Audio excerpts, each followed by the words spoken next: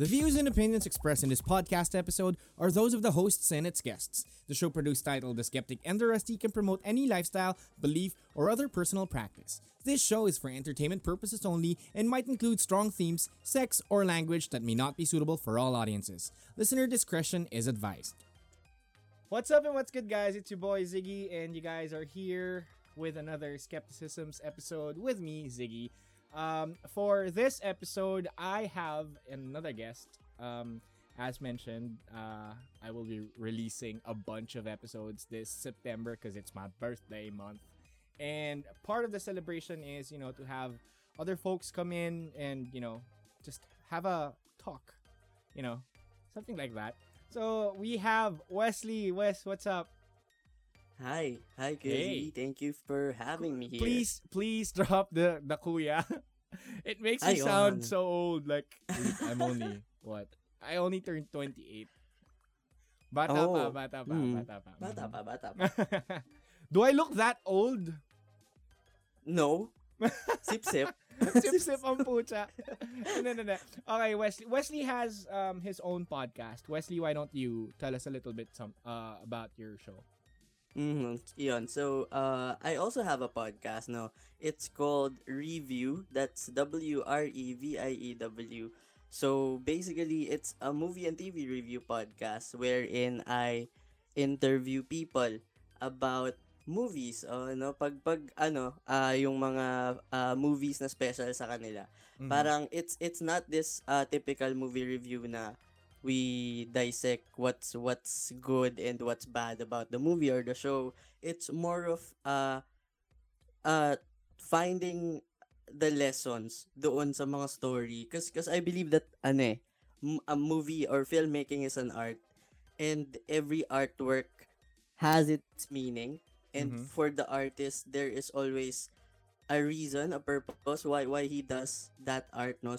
Bale yung takeaways and the lessons, yun yung ini-emphasize namin sa review podcast. I see. So far, how long have you been doing your show? I have been podcasting for about 2 months now. Wow. Quarantine podcast din kasi siya eh. Oo. So, what actually led you to, starting your own podcast? Okay. So, kasi ako, I'm an engineering student, no? I still go to school.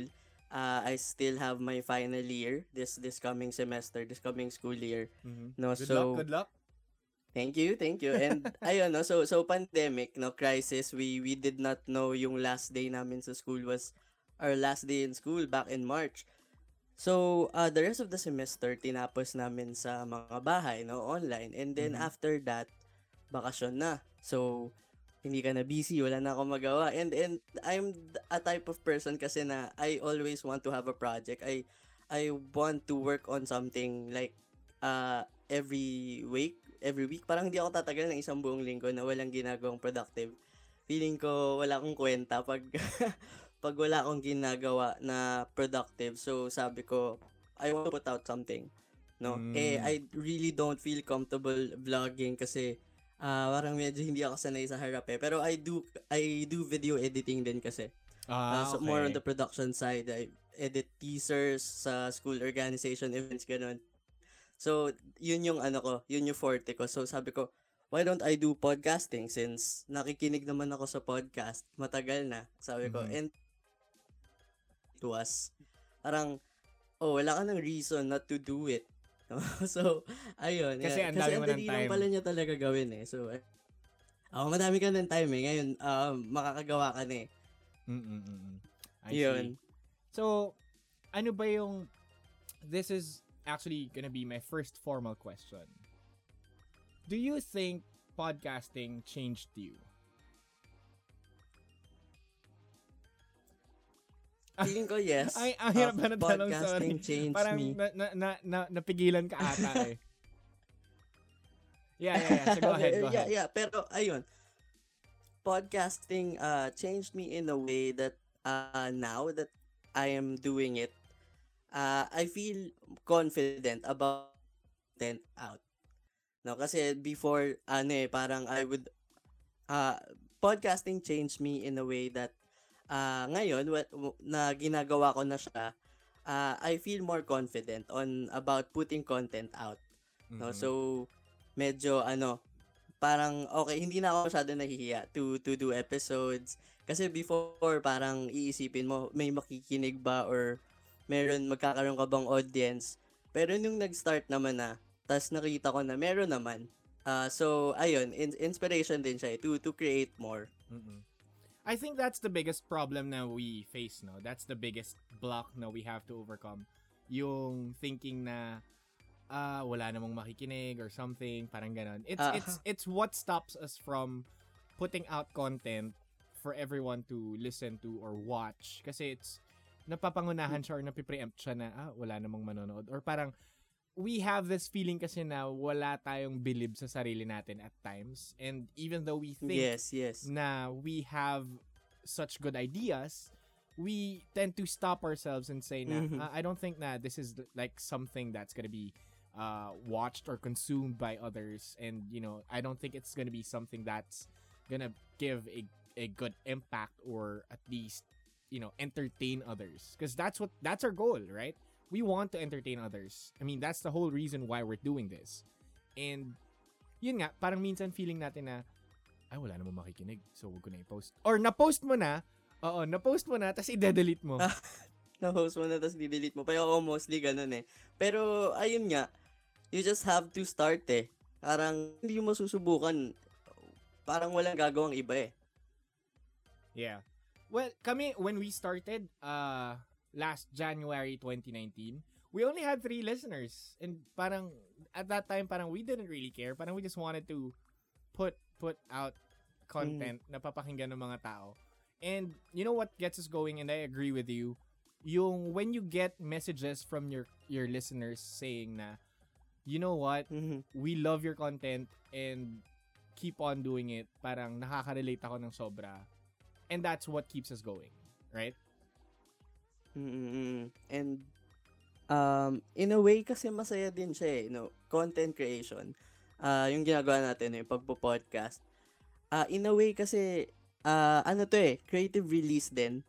'Di ba no? Yeah, Parang, exactly. Kasi yung people na nagpo-podcast merong mga day jobs. No, yung iba students pa lang.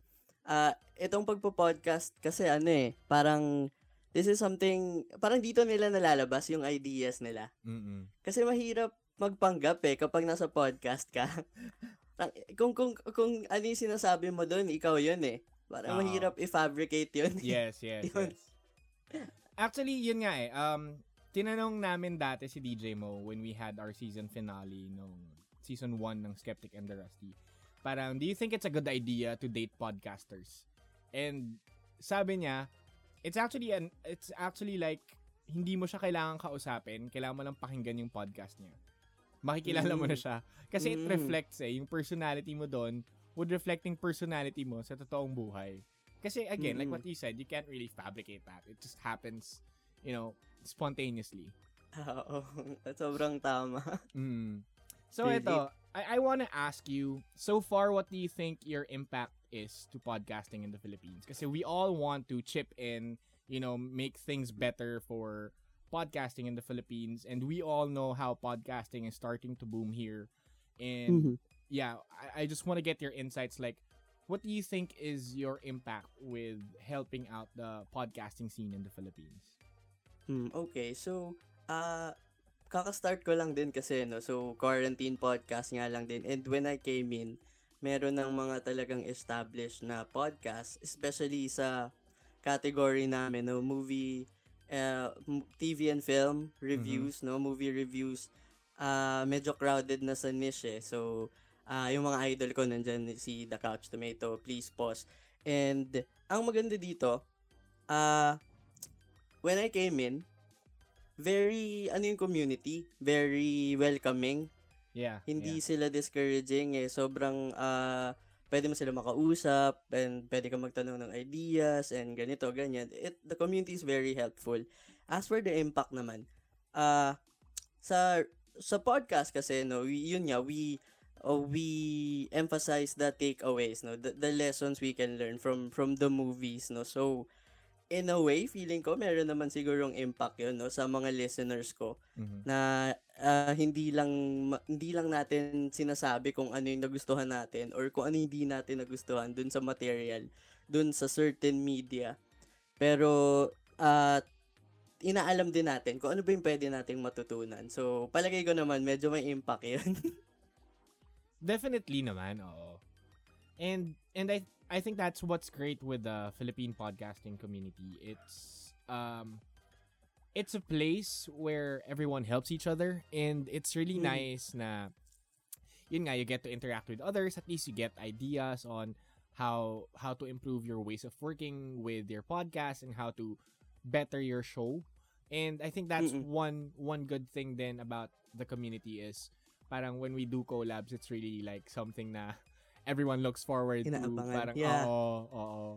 So it's a really nice experience then for, for both ends. And I really think that podcasting here in the Philippines would, go to greater heights, especially how each of the podcast hosts and producers and everybody else who's, involved in the community is helping each other out. It's really gonna be something. Oo, lalo na for people na meron kasi mga tao katulad ko na nag-e-enjoy makipag-usap. No, kahit kung sino man 'yan kasi naniniwala ako na in every conversation, meron laging matututunan eh. Kahit gaano pa ka ah tawag dito, gaano pa ka trivial Mhm. yung matututunan mo, meron at meron kang matututunan sa bawat conversation. So, para dun sa mga gusto mag-try out mag-podcast, no, feeling ko this is the best time to do it. Yeah. I agree. Any tips or messages that you wanna tell the community and other podcasters or those who want to start podcasting? Meron ka bang tips dyan on how to start or how to better their show? For the community, gusto ko lang mag-thank you. Kasi sobrang dami kong natutunan doon sa community and yung mga dating kasi nung bago ako parang nakikitingin-tingin lang ako or nahihiya pa ako makipag-usap but eventually I became friends with some of the people there and I've learned so much. So para dun sa mga gusto mag-start ng podcast, wag just do it, no? Yeah. Mag-start lang kayo and search nyo lang kung paano or message nyo kami, no? Tanong nyo kami kung paano we can help you out, no? And we're always willing to help you out, no? And Mm-mm. sabi nga ng isa pang podcaster sa community, the best equipment is what you have. No, yung iba diyan earphones lang and cellphones lang. Kaya naman eh. It's No, yeah, kahit it's wala not kang about the magandang quality, mic. it's about the content. Yeah. Yeah. It's about the content, no? So, ayun, tip lang if just do it, no? Just start. Sabi nga naman sa Nike, just do it. Oo. Anyway, one of the reasons why I'm doing this, Mm. this series of episodes, is I just wanna share yung importance ng podcast sa buhay ko. So, if you were to share your importance nung pagpa-podcast sa buhay mo, how would you describe it? So, podcasting kasi this is something I like doing eh. Nung sinimulan ko siya, parang hindi na lang siya creative release. Meron na rin siyang kalakip na satisfaction whenever I release episodes, whenever I get feedback from people, kahit pa yung feedback is to help me improve the podcast. I really appreciate that. So, yeah, ayun, no? Yun lang. I see. Thank you, Wesley. Thank you for taking time to be part of this, this mini show within the Skeptic and the Rusty. Is there anything that you would want to tell the listeners? Invite them to your show every when do you release? Yeah, go ahead. Ayun, so, thank you for having me, Kuya Ziggy, no? And, of course, sa mga listeners, you can listen to Review Podcast. It's a movie review podcast, movie and TV reviews, mostly local media yung nire-review natin doon kasi we want to give importance and highlight great Filipino content. So, we release new episodes every Saturday. So we are on Spotify, Apple Podcasts, and all the major podcast streaming platforms. So yeah, you can find us on Facebook, Twitter, and Instagram at Review Podcast. Yan. So Yan. thank you for having me here. Yes, yes. Thank you for, gracing the show. Even though it's a short show, it's something that, I give importance to, and it's something that keeps me sane. Thank you so much, Wesley, for joining me. And guys, make sure to check out the other episodes that are tied up with with this series. I have other podcasters on the Skepticisms. Thank you so much for joining us, guys. Have a nice day.